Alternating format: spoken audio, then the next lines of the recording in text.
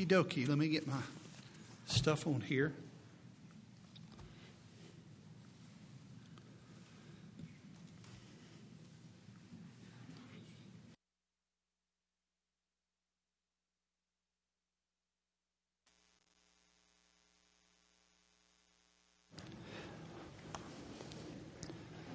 Years ago, we had a guest speaker here, and I've always said over here from the first time I came because I played the piano, and so he was sitting by me, and I came up and played the piano, and then sit down by him.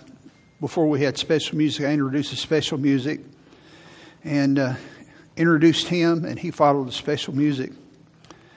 And he looked over at me quizzically. He said, "Do you keep the nursery too?" And I said, "No, I haven't done that yet." I want you to turn to 1 Thessalonians chapter 4, if you would, this morning. 1 Thessalonians 4.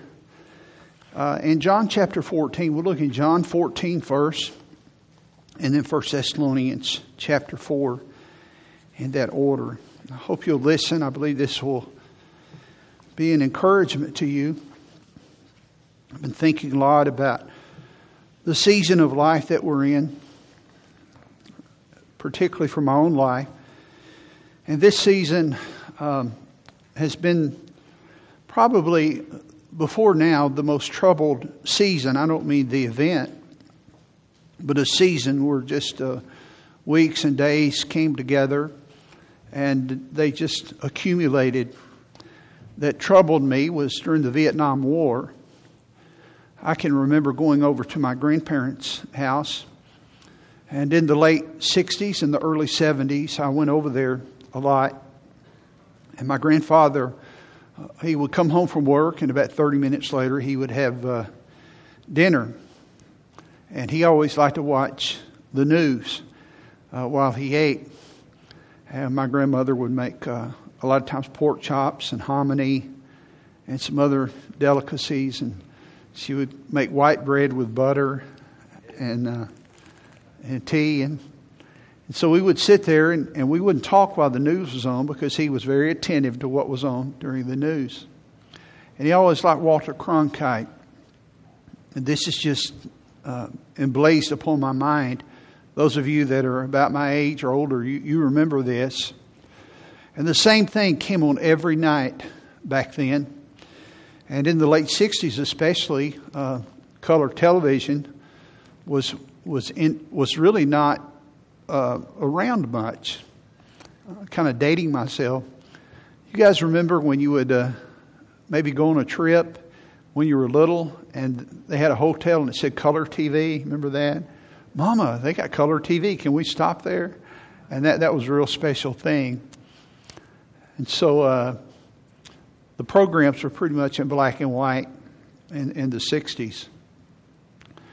And so in black and white, in a very sober and stark black and white, the opening of every program was an update on the Vietnam War. And they would have some film. And again, it was grainy and gritty because they didn't have all of the quality. And I don't understand how the satellites work and all that. But it wasn't as pure as it is today. And so they would show some things that had happened from the day. And then a few minutes into that, they would have some numbers up there. And again, the graphics weren't really clean and so forth. And it said, killed in action, and they would have a number. And then it would say missing in action, and it would have a number. How many of you remember that? You do remember that, those of you that are around my age or older. That was every night. Every night. And though I was a young fella, that I don't just remember that. It sobered me. And I think maybe in some ways it made me grow up a little faster because it made me think about time. It made me think about death. Because I knew what those numbers meant even at a young age. That MIA, they couldn't find those guys, and many of those guys had died. They couldn't find them yet. Some of them were captured perhaps. And then I got into the 70s, and the early 70s especially, the war was winding down just a little bit. And I began to realize that the draft was on and my number was coming. How many of you were in Vietnam? I know Mike was. Larry was over there. Thank you guys. That was really difficult. These folks didn't come home to a warm welcome. It was a very divided nation. I won't go into all of that right now. That's not the purpose of the message. But that was a real troubling time to me, even as a young person. But that was a season, because it was years. And those statistics, even though I didn't watch television a whole lot, but when I was over at my grandparents' house, I was taken by that. I knew it was coming on, and you couldn't pull your eyes away from it. And then there are events that mark generations. Seems like there's one or two for every one. Pearl Harbor. Calvin was in the Navy back during that time. Many of those folks have passed away. They've gone on, that generation. But you could mark, they know where they were and what they were doing when they found out about that. Even if you weren't in the war participating, you know what was happening. And then you begin to think of other things like the Oklahoma City bombing, when Timothy McVeigh and his partner participated in that. And then in 1986 in January, when the Challenger, the Space Shuttle Challenger, exploded, of course in Huntsville, because of our part in that. But you don't even have to be from Huntsville. It was during the school day. I was over here next door in the children's wing. That's where we had our office buildings. And then the Space Shuttle Columbia. These are individual events. And of course 9/11, that Tuesday in 2001, September the 11th. And these things, they mark us. We remember them with great detail. But I'm not talking about an individual event. I'm talking about a season. And I hope you're tracking with me, because this is important as I lay the foundation for the message. Where it's like a torrent. It's just day after day after day after day. And so for the past almost 6 months, we have had some, with an increased degree of different severity, of different issues that have worn on us. First, you had the coronavirus, and it had a whole lot of different names. There's a lot of fear from that. Some of it is very, very justified.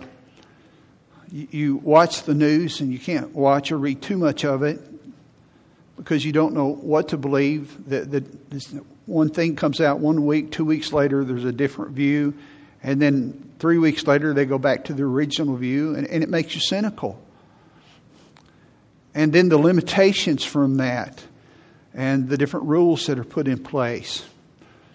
The frustrations that all of us have experienced, not only from the changing information, but from the isolation.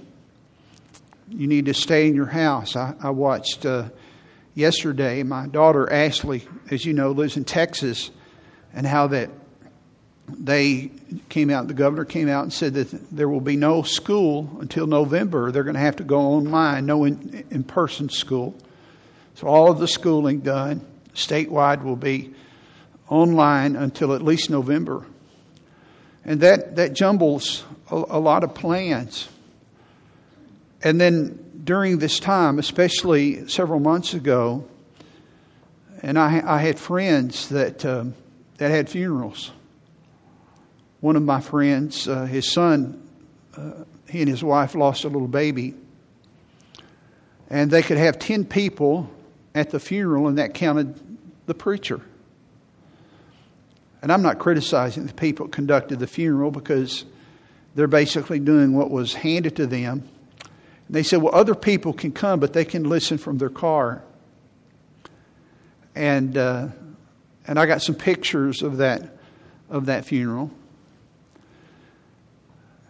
Some of you have been to some funerals during that time, and the difficulty where I want to embrace them, but I can't. Weddings were called off, and then some weddings they didn't call off. There were just a handful of people there. Graduations were not held. Some were postponed. Surgeries were postponed. People have died because of this, not from the virus, but from surgeries that they couldn't get into. The carnage from this is not limited, but it goes far beyond what we will know.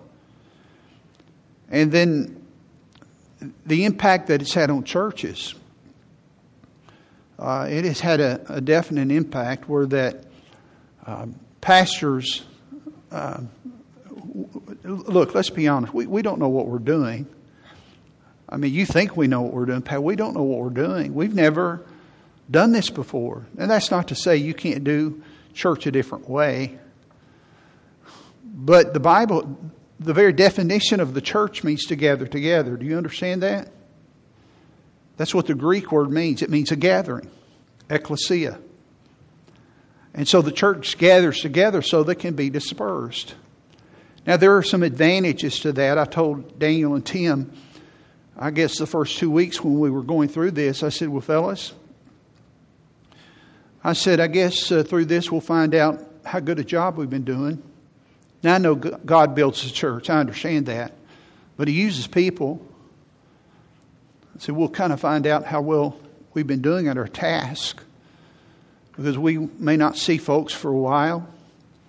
And this thing has been worldwide. I remember reading about very small villages in Africa and in remote places where shops were shut down over the entire world. And, we're kind of limited here, and we think about America and some other places and big cities like London. But this was world. This is, not was. It's worldwide. I'm going to talk about that more maybe next week or the week after, Lord willing. And then the virus, the next kind of thing was the financial damage, which we still don't know the long-term consequences of that. Our nation was already in debt that I don't know how we'll repay. And if the Lord tarries, what we're leaving to our grandchildren. And it's weakened our status among the world. I don't mean what they think about us, but it's weakened the dollar. It's weakened our power as a country, no matter what people say. Paul and I were at a restaurant. We get some takeout about a month ago. And so I know the owner pretty well. I would say it's a mom and pop place, but it's more than that. It's a staple restaurant here in town. It's been here for like 60 years. But they're not a chain. And so I asked the owner, I said, how have you guys been doing? They had to shut down. And they had been open for a couple of weeks. So how have you guys been doing through this? Or basically my question was, are you guys going to stay open? I didn't want to ask him that. So how have you guys? He said, well, it's been a battle. He said, since we've been open, not long, people have come back. And I looked, because I was doing the takeout, I walked in, and I don't go out a lot. I had my mask and all that stuff on. And I looked in, and they had the tables, just a handful of tables up, where Aubrey works at Blue Plate. That place is deserted. And there's less than half that it's unbelievable. But anyhow, I asked this guy how they were doing. He said, I think we're going to be okay, because he said, we're not part of a chain. But here's what he said. He said, but Rick, I think in he said in September, I think a lot of restaurants are going to close. And then he went on and he talked some more. I got in the car, I got this stuff, and I took it out the car. I told Paula what happened, and I said, he said something about September. And I'm not a businessman, and I don't know anything about the food industry, but I don't know if it's a billing cycle or what, but I don't know why he mentioned September. And many restaurants are closing. All the businesses, the loss of jobs. And then the third thing, these things keep compounding, is a division of our country.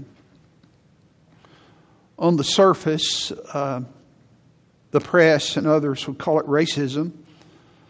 But everything always has deeper roots, always. When I'm counseling and I want to help someone, you have to get to the root. Because we complain about the fruits. The fruit is the pain. But if you don't deal with the root, the pain is always going to come back. If you have a bad tooth and you just deaden it, when anesthesia goes away, the pain's going to come back. You have to deal with the root of the matter. And so you have all of these fruits, but it's not the root. And at the core of this divisiveness is anger, bitterness, hatred, fear, the rejection of authority. At the core of it is just sin. And we're in a free fall in all of these areas, medically, financially, and also within the division of our country. I've never seen it like this. I'm in my 60s. I've never seen it like this. And so because of the rejection of authority, think with me. People reject authority. They reject the law. Now think with me. So they want to enact new laws. Well, if you want to reject the law, nobody's going to obey the law. Why do you want to have other laws? You don't want to honor those that are enforcing the law. You don't want to reject. You don't want to honor any law. So you want to put new laws in place. Well, why?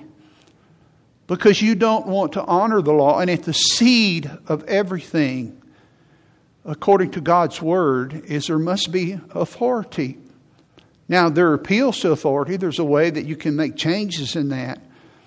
But when you reject the Word of God, consequences come into your life.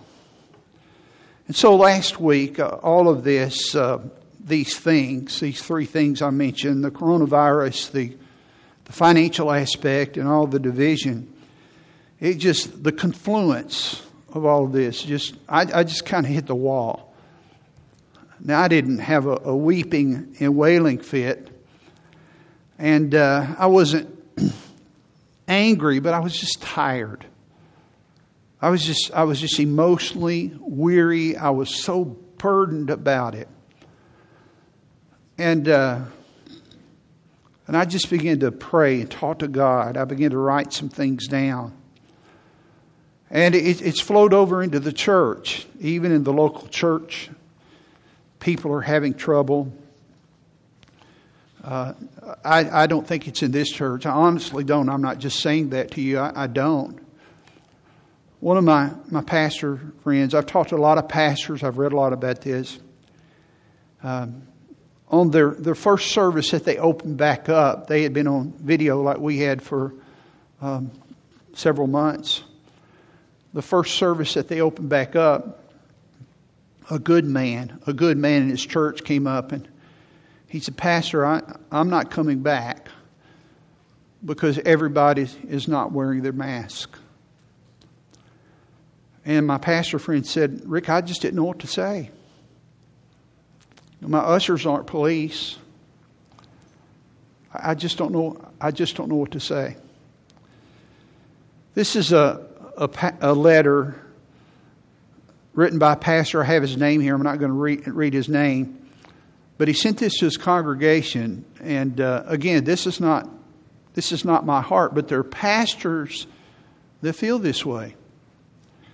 And I'm just going to read sections of it, okay? Listen to this. It said, "Dear church, I love you.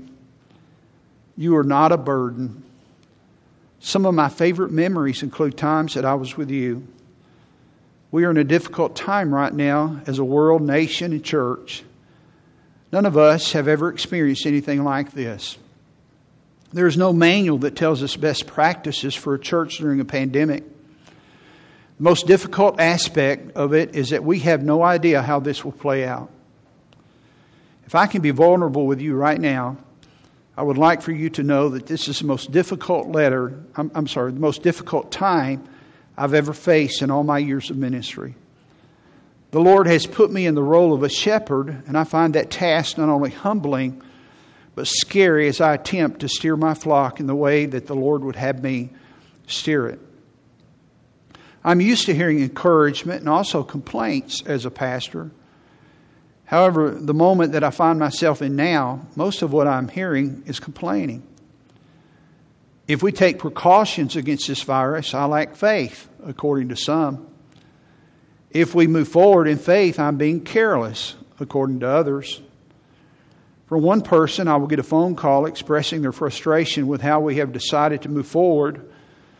But a few minutes later, I will get a call from someone else criticizing the speed in which we are moving.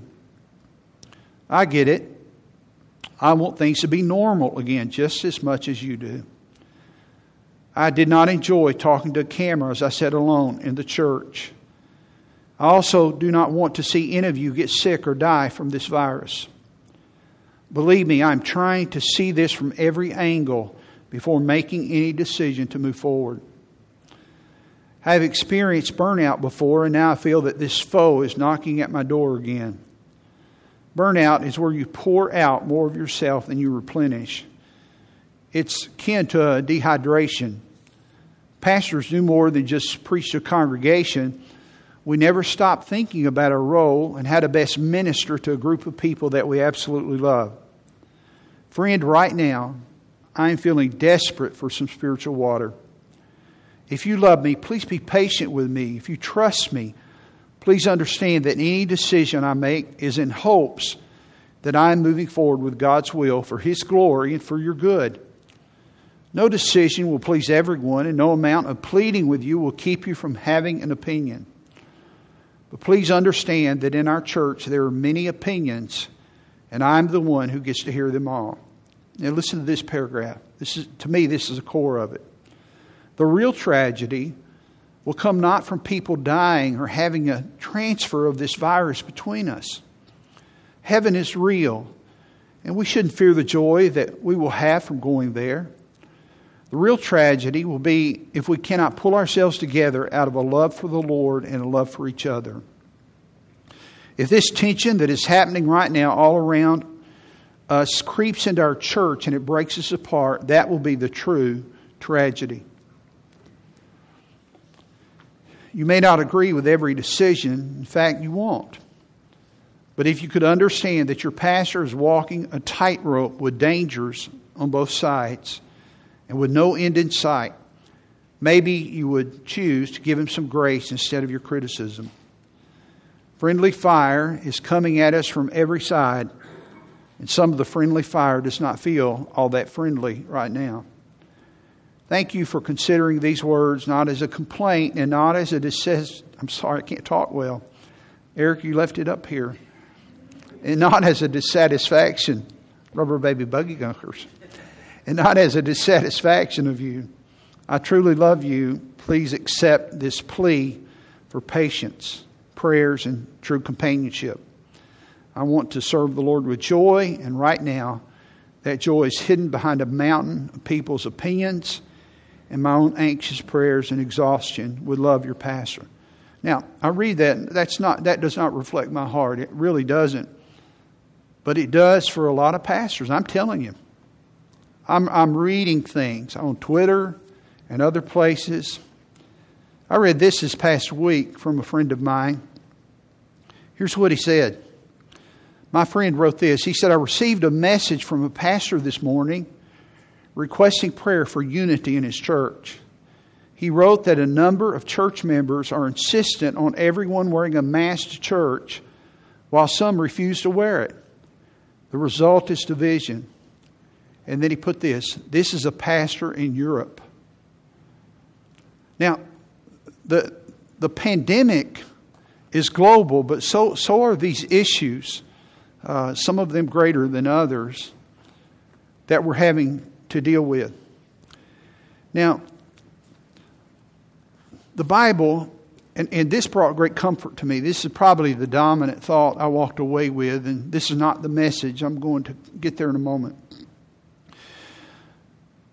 But the Bible tells us this, it calls us two names, or describes us by two characteristics, that we are pilgrims and we're strangers. The Bible says in Hebrews chapter 11 and verse 13, these all died in faith. And the all there, before then, he talks about Abel, he talks about Sarah, he talks about Abraham and Noah. So these people, they died in faith, not having received the promises. God gave them a promise, but having seen them afar off. So they saw them with the eye of faith, but they didn't realize all of them yet. And were persuaded of them, and they embraced them. I like that. They knew they were so, and they embraced them. They believed them. And they confess. Now I want you to look at this. I'm going to come back to this. And they confess that they were strangers and pilgrims on the earth. Now, a pilgrim is someone that is on a journey towards home. Okay? I'm not home, but I'm headed home. Listen, this world is not our home. We're just passing through, as the song says. I'm headed home. But when you set your roots here, you get really disturbed about what's happening. I'm a pilgrim. And a stranger is someone that is living in a country that is foreign to them. People speak a foreign language. They have foreign customs. They're different. I am a stranger here. This world, I am a stranger to this world. They speak a different language. I'm not at home here because I'm a pilgrim. I'm going home. Now I want you to look at the verse there.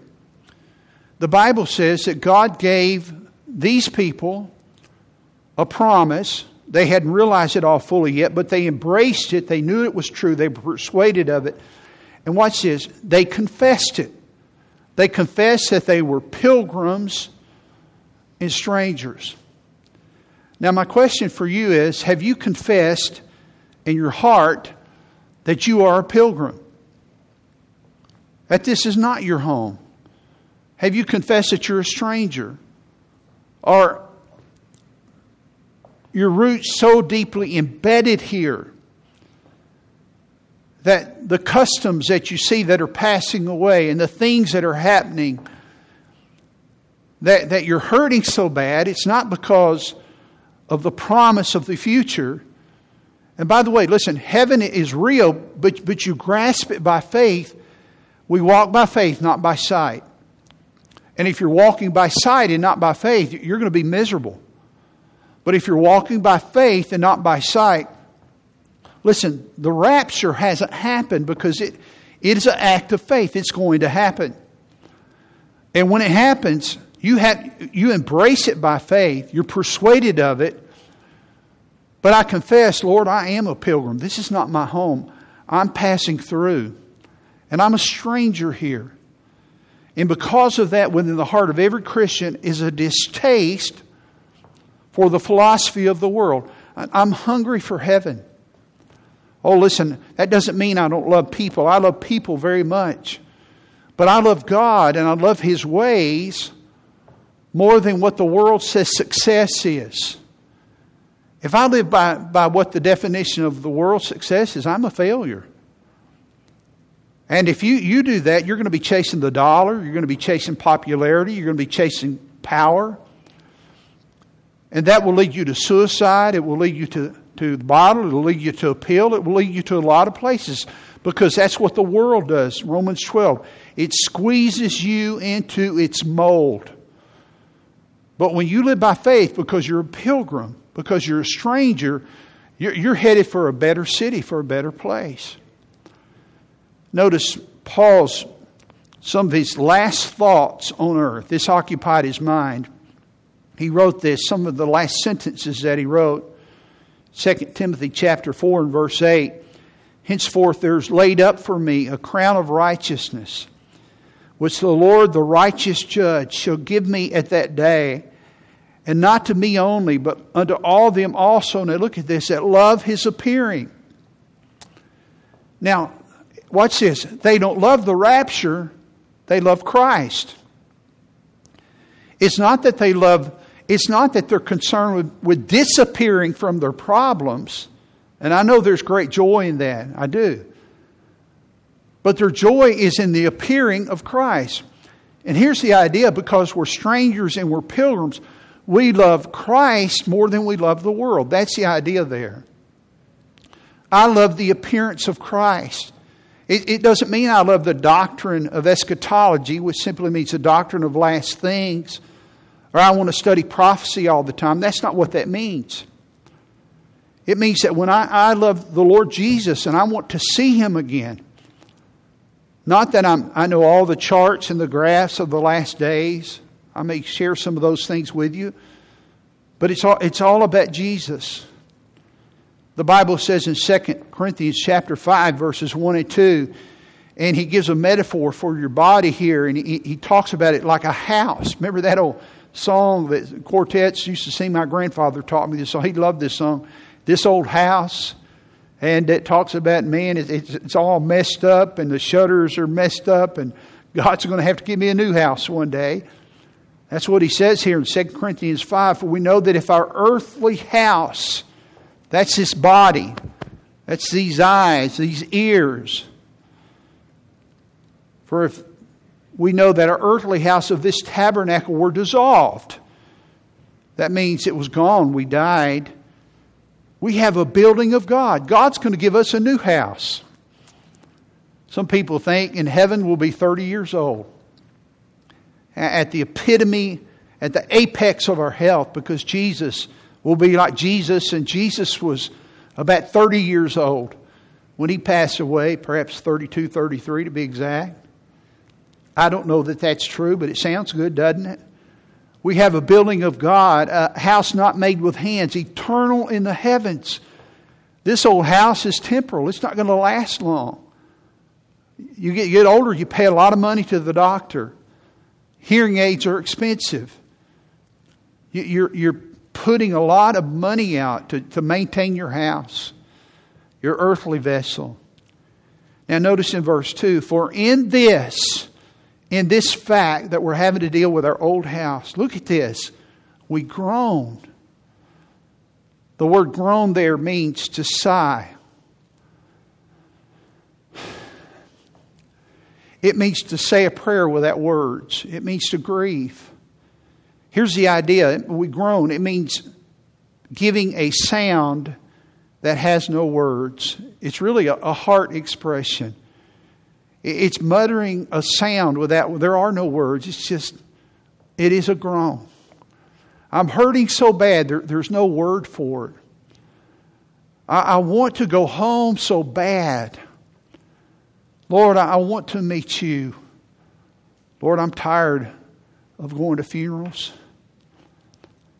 I told Paula the other day, a friend of ours passed away, one of my mom's best friends.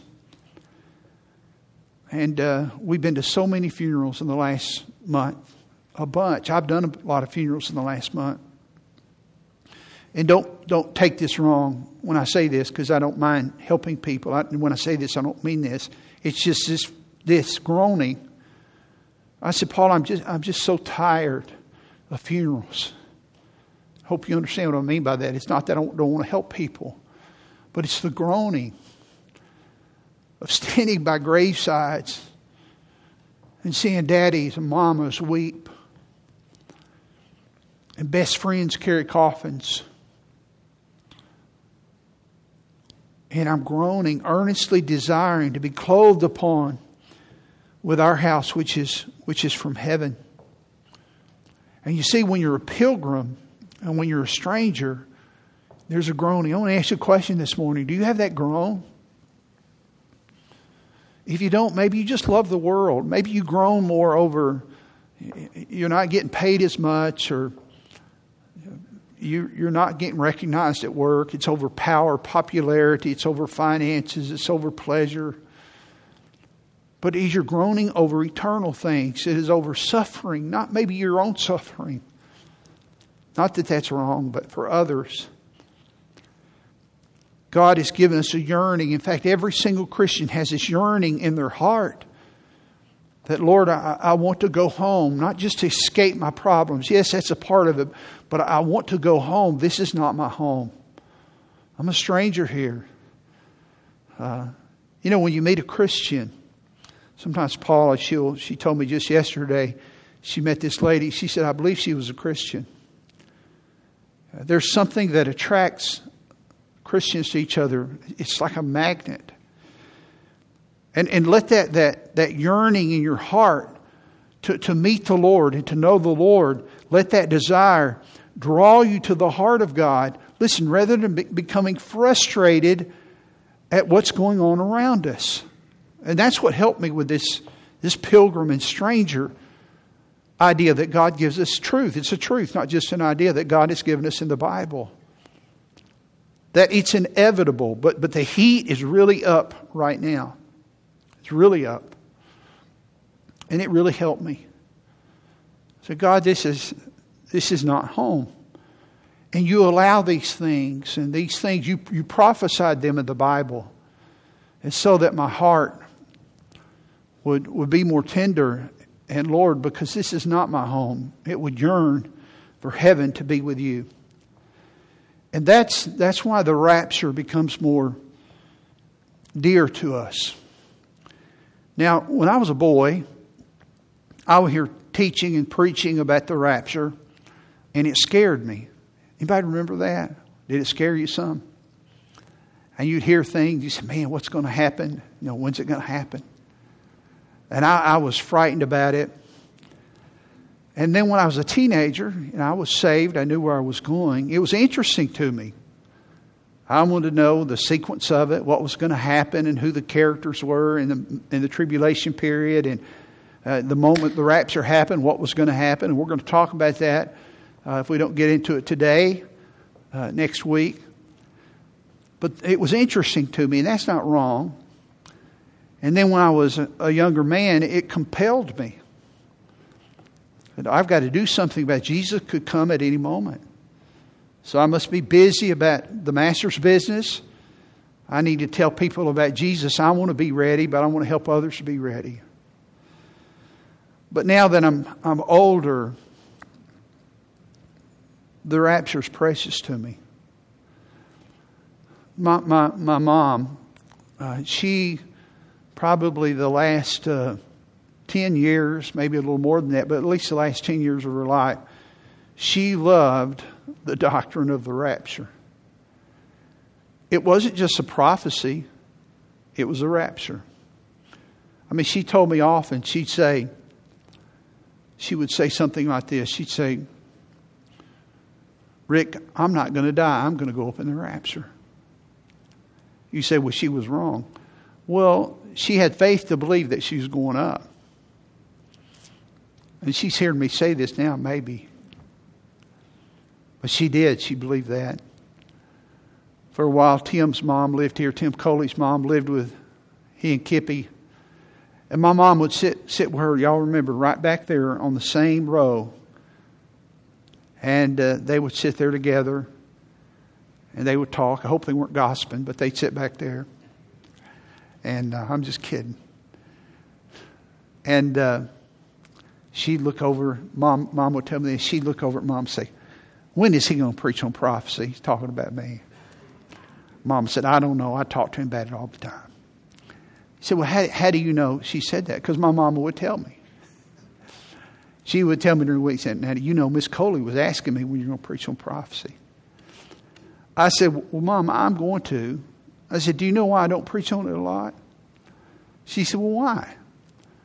I said, well, the best way to get prepared for the coming of the Lord is to teach people how to live right now so they'll be prepared to meet the Lord. Well, okay. I said, people that preach on the rapture a lot, it's kind of spectacular and people are interested in it. But then a lot of times they go right back to the way they're living. I said, I want to equip them how to live for Jesus right now and how to be prepared. So when Jesus comes, they won't be ashamed and they'll have some rewards in heaven. And that's one of the reasons I don't. And it's in the Bible. I'm going to preach about it even now. One of the reasons is to stabilize you, to help you in this moment. And if you read 1 Thessalonians, some other places, you find out that's why God has given it to us. One reason that the doctrine of the rapture is kind of squashed is because if you believe it, if you profess in it, people will make fun of you. Especially in academic circles. They will tout you as being ignorant, as being silly, as being foolish. Oh, you believe in that rapture stuff. And they'll make fun of you. Thousands of years ago, God predicted this. God said, now, if you believe in the rapture, people are going to make fun of you, so get ready for it. Notice in 2 Peter chapter 3, verses 3 and 4. You may want to write some of these verses down to help you. In 2 Peter 3 and verse 3, the Bible says, knowing this first, that there shall come in the last day scoffers. The idea of people that are mocking you. They're saying negative things about you. They're making fun of you. Now I want to come back to this line. Walking after their own lusts. That's an important line. Heaven's not their home. All they have is this world. So they're just walking after their own selfish desires. Now here's what they're saying. And saying, where is the promise of His coming? For since the fathers fell asleep, since they died, all things continue as they were from the beginning of the creation. There's more in the passage there. He gives some illustrations about it. They said the same thing to Noah. He says in Sodom and Gomorrah, he goes on to give some illustrations in the passage. Where is the promise of His... You folks are always saying Jesus is coming. Oh, you've been saying that for a long time. He's not coming. Now, why do they do this? Well, verse 3 says they're scoffing because they're walking after their own lust. Do you know why they cannot see the truth? Because they don't love truth. They don't love God. Watch this. They love their lust. They love their sin. They love their lifestyle. And as long as you love something else besides the truth, and you don't love God, you're never going to have ears to hear. You're never going to have eyes to see. And one day you're going to miss it. Now here's a passage I ask you to turn to. In John chapter 14. John chapter 14 and verse 1. John 14:1. Had you turned the Bible there, look at this. Jesus said, let not your heart be troubled. Is your heart troubled this morning? I told Paula in recent days, I said, I don't think I've ever been more angry. I mean, you look at me, you'd say, well, Rick doesn't seem like an angry person. I don't think I am. You know, the Bible commands us sometimes to be angry and sin not. But just stage, I had to be careful. The Bible here says, let not your heart be troubled. Don't be angry. Don't be feared. This is the night before Jesus is crucified. His disciples know something is up. They sense that something, is He leaving us? They don't know what's happening, but something's going on. And notice the place of the troubles in the heart. It's in your mind. He said, now don't be troubled. Don't be anxious. Ye believe in God, believe also in me. Now trust me. Trust in God. In my Father's house are many mansions. If it were not so, I would have told you. I go to prepare a place for you. I'm going home. To my home. One day I'm going to bring you there, and I'm preparing a place for you. And if I go and prepare a place for you, I will, here's the promise, I will come again and receive you unto myself, that where I am, remember, you love the appearing of His coming, where I am, there ye may be also. See, that's the comfort. It's not your disappearance from your problems. And I understand there's an element of that. But what you're loving is you're seeing Him. I'm going where He is. I'm going to be with the Lord Jesus. He's the one I love. I remember hearing Dr. Robertson so often quote this passage, and he would say it over and over again. I will come again. I will come again. Jesus promised. And He did promise you. He promised. He is not a liar. He promised us He is going to come again. The last day Jesus physically was on earth. By the way, did you know that the Lord Jesus is in the room this morning? The Bible says in Matthew chapter 18 that where 2 or 3 are gathered in His name, He said, I am in the midst thereof. In the book of Revelation, when He talks about the churches there, He said, I am in the midst of the churches with the candlesticks. Listen, that represents the churches there. The Lord Jesus, every time we meet, the Lord Jesus meets with us with His Spirit. But listen to me, the last time His feet physically were on the earth, He ascended up into heaven on the Mount of Galilee. I remember when I was there in 1998, and I stood there, maybe not in the precise spot, but not far from it. And I thought about this event. I looked up in the sky. Let's read it. Acts chapter 1, verse 9 through 11.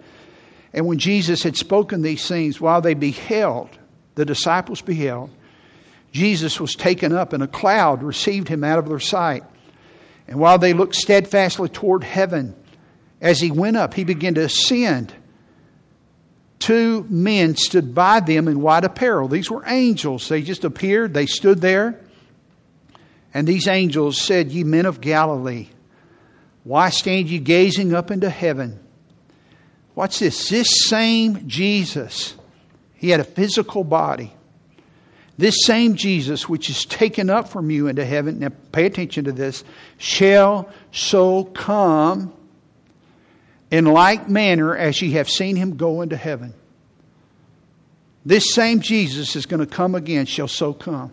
Well, how did He leave then? He said the way He left, He's going to come again. Well, He left suddenly. He's going to come again suddenly. He left without warning. He's going to come again without warning. He left physically and bodily. He's going to come again physically and bodily. He left in the clouds. When He comes, He's going to come in the clouds. He's coming again.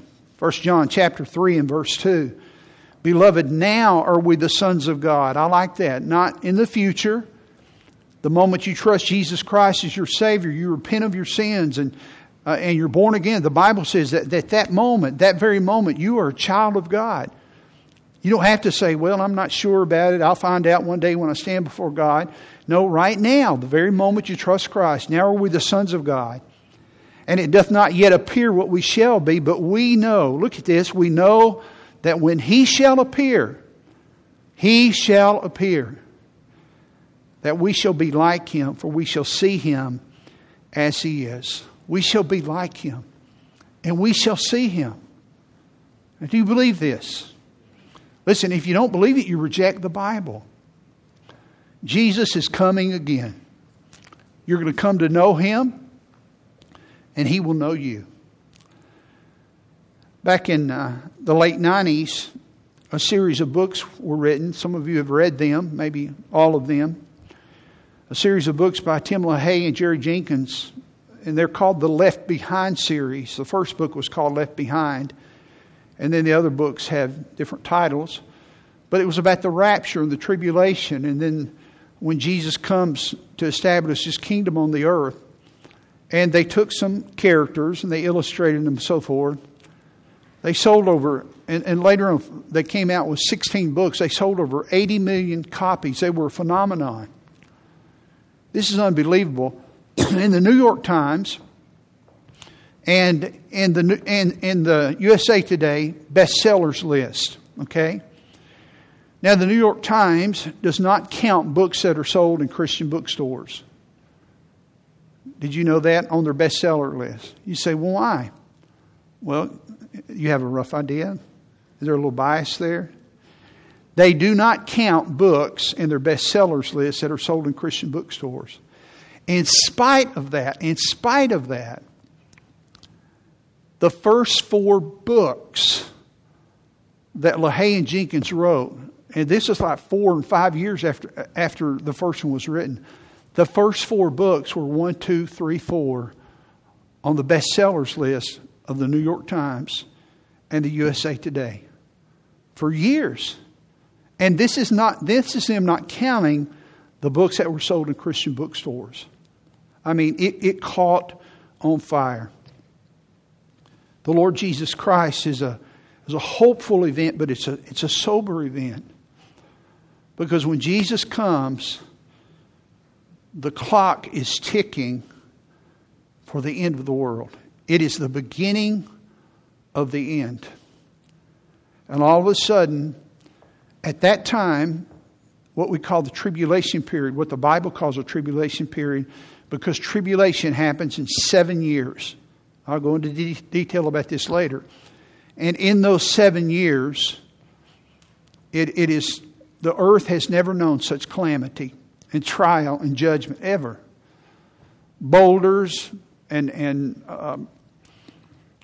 ice flies from the sky upon the earth, weighing over 100 pounds worldwide at various times.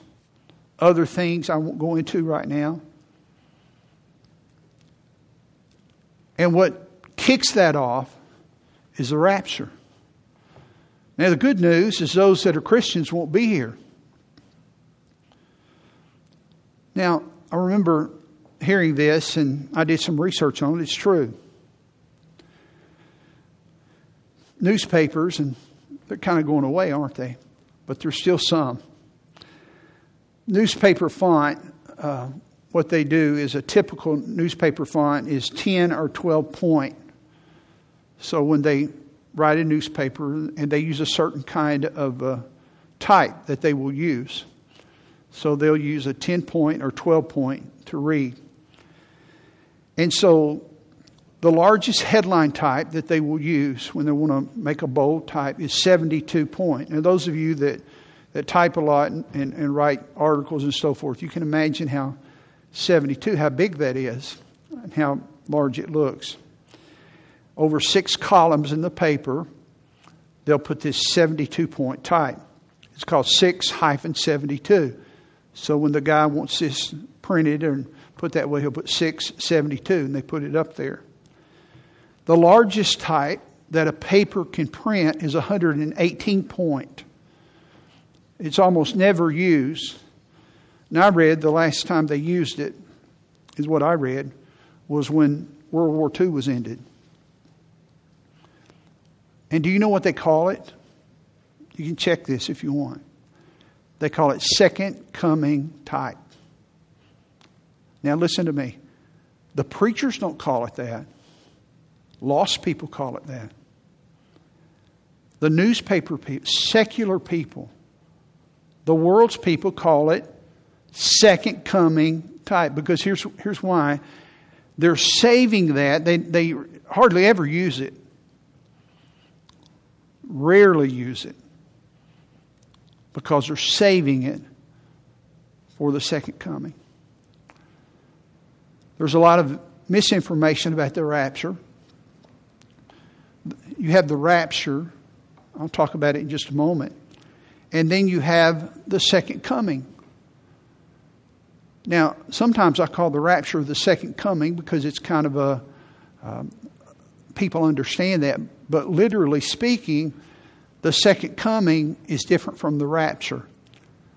And really another good name for the second coming is the revelation of Christ. That's when He reveals Himself to the entire world. Now, I've given this to you before, but it's been a long time.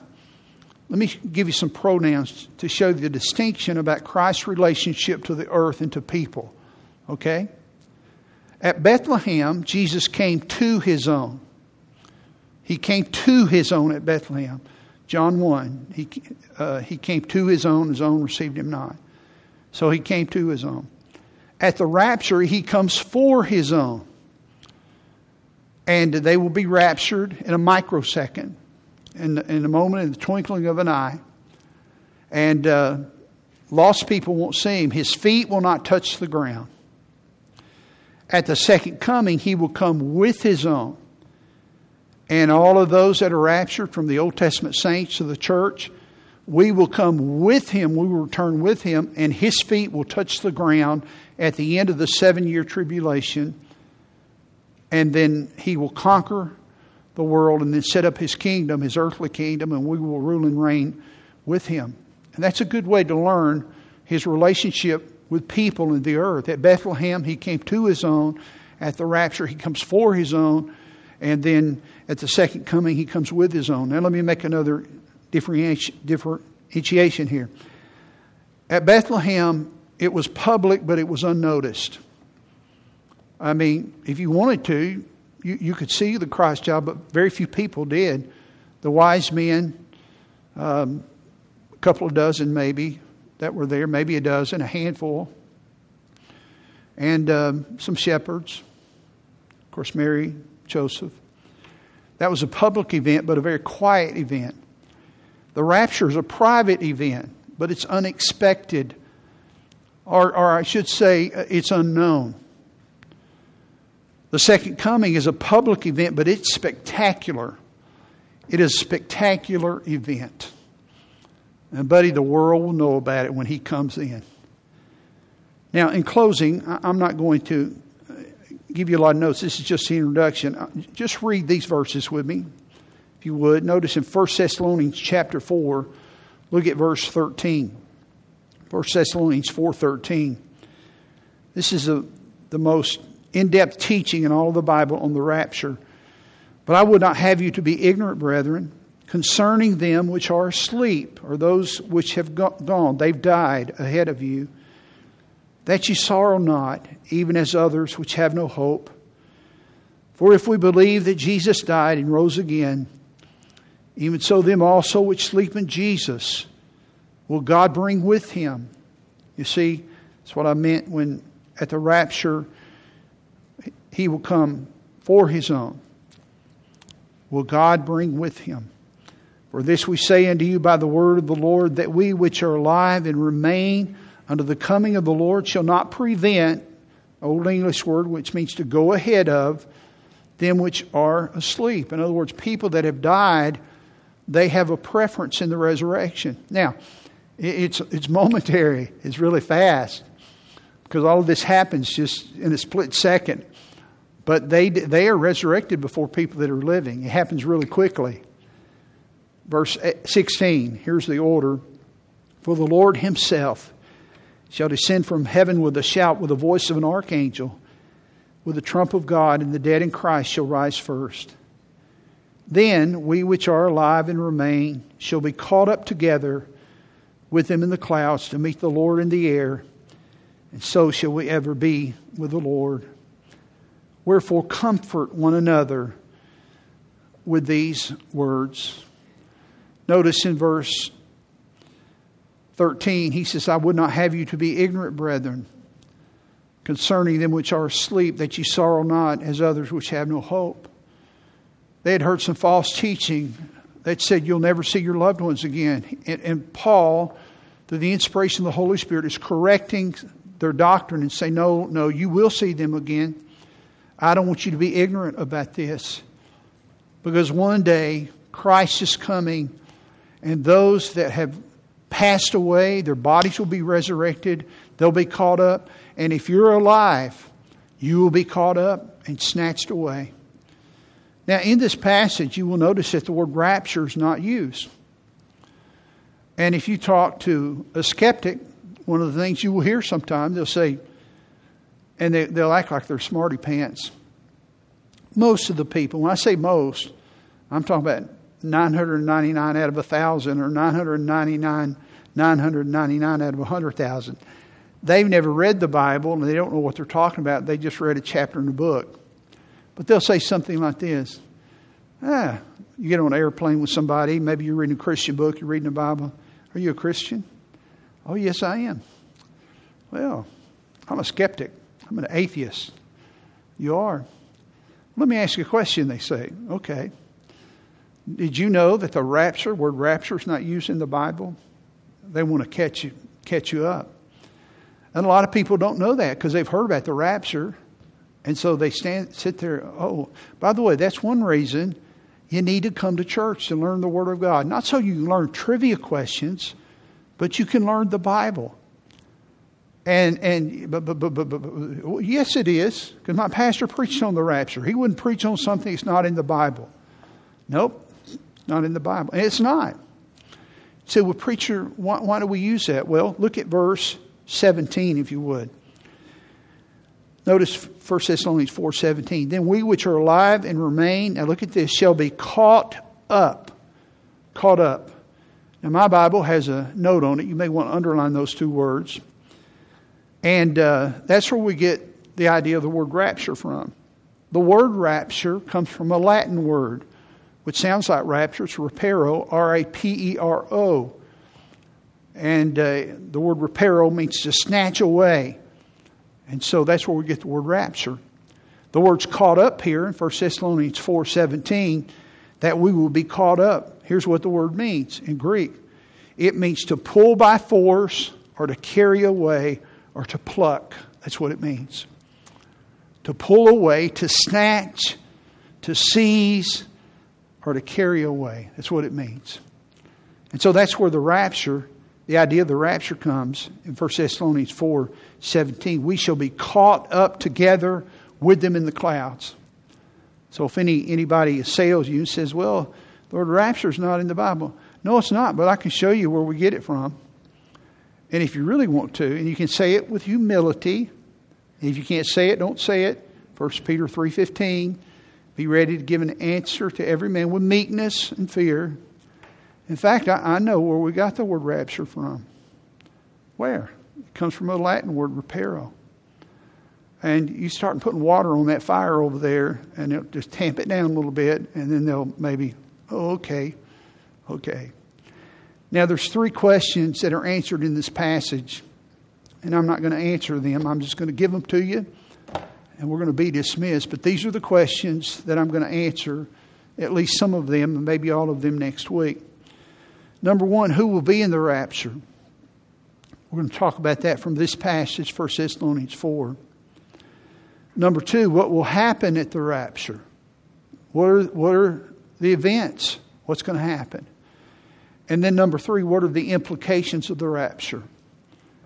Those 3 questions are the things that we're going to look at next week. Who will be in the rapture? Everybody's not going to be in the rapture. What will happen at the rapture? And then what are the implications? All right. Let me exhort you. When your heart is troubled, claim His promise. Let not your heart be troubled. You believe in God, believe also in me. My Father's house are many mansions. I go to prepare a place for you. Then He says, and where I go, He said, I am there. You're going to go be with me. Remember, church, you're a pilgrim and you're a stranger. This is not your home. This is not your home. We're headed home. Don't sink your roots in too deep. You'll get discouraged. We have a great Savior. We have a beautiful home. My mom and my dad are there. I go visit the cemetery sometimes where they're buried. But they're not there. I go there to honor them. That's all of them that I know. I told someone recently that my mom passed away. She passed away in surgery. And the kind of surgery she had open heart surgery. She didn't have a heart attack. But she had some other problems with her heart. And when you have open heart surgery, you have a lot of swelling. And so, Melanie and Halston and I talked about it. And those of you that came by and saw my mom, she didn't look a lot like herself. And some may have said, well, why did you have an open cast? She didn't look bad. I'll tell you why. 2 reasons. They're really the same reason. Number 1, I wanted my children and my grandchildren to think about eternity. I wanted them to think about eternity. And there's something about when you see the body of your loved one, and I wanted other people to think about eternity. That was the only reason. Now, there would be cases where I wouldn't have done that. But we felt like that it was proper enough where we could do that. And I believe she would have wanted us to because she cared about people going to heaven. And she loved her kids and her grandkids and her great-grandkids. She wasn't in that box. She's not in the ground. My daddy's not there. They're with Jesus. But I still go to those places to honor them and love them. They mean a lot to me. But I'll see them one day. What a day that will be. I want to teach you a song. We may sing it next week. We'll be dismissed with this. I know you've been here a while, but you're not coming back tonight. So I'm giving you a little bit of time here, okay? Years ago, I taught you this. Some of you may remember it. I sang it this week some to myself.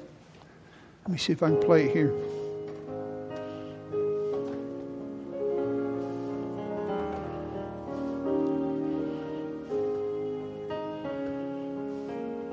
If you know it, sing it. It won't be long. It won't be long. Soon we'll be leaving here. Soon we'll be leaving here. It won't be. We'll be going home. Let me get another key here, get higher. It won't be long. Soon we'll be leaving here. It won't be long. We'll be going home. One more time. I'm deaf and I can't hear you. It won't be long. Soon. Isn't that good truth? It won't be long.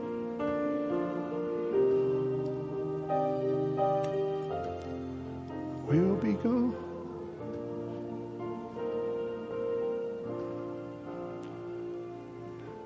And don't sing that while I'm preaching.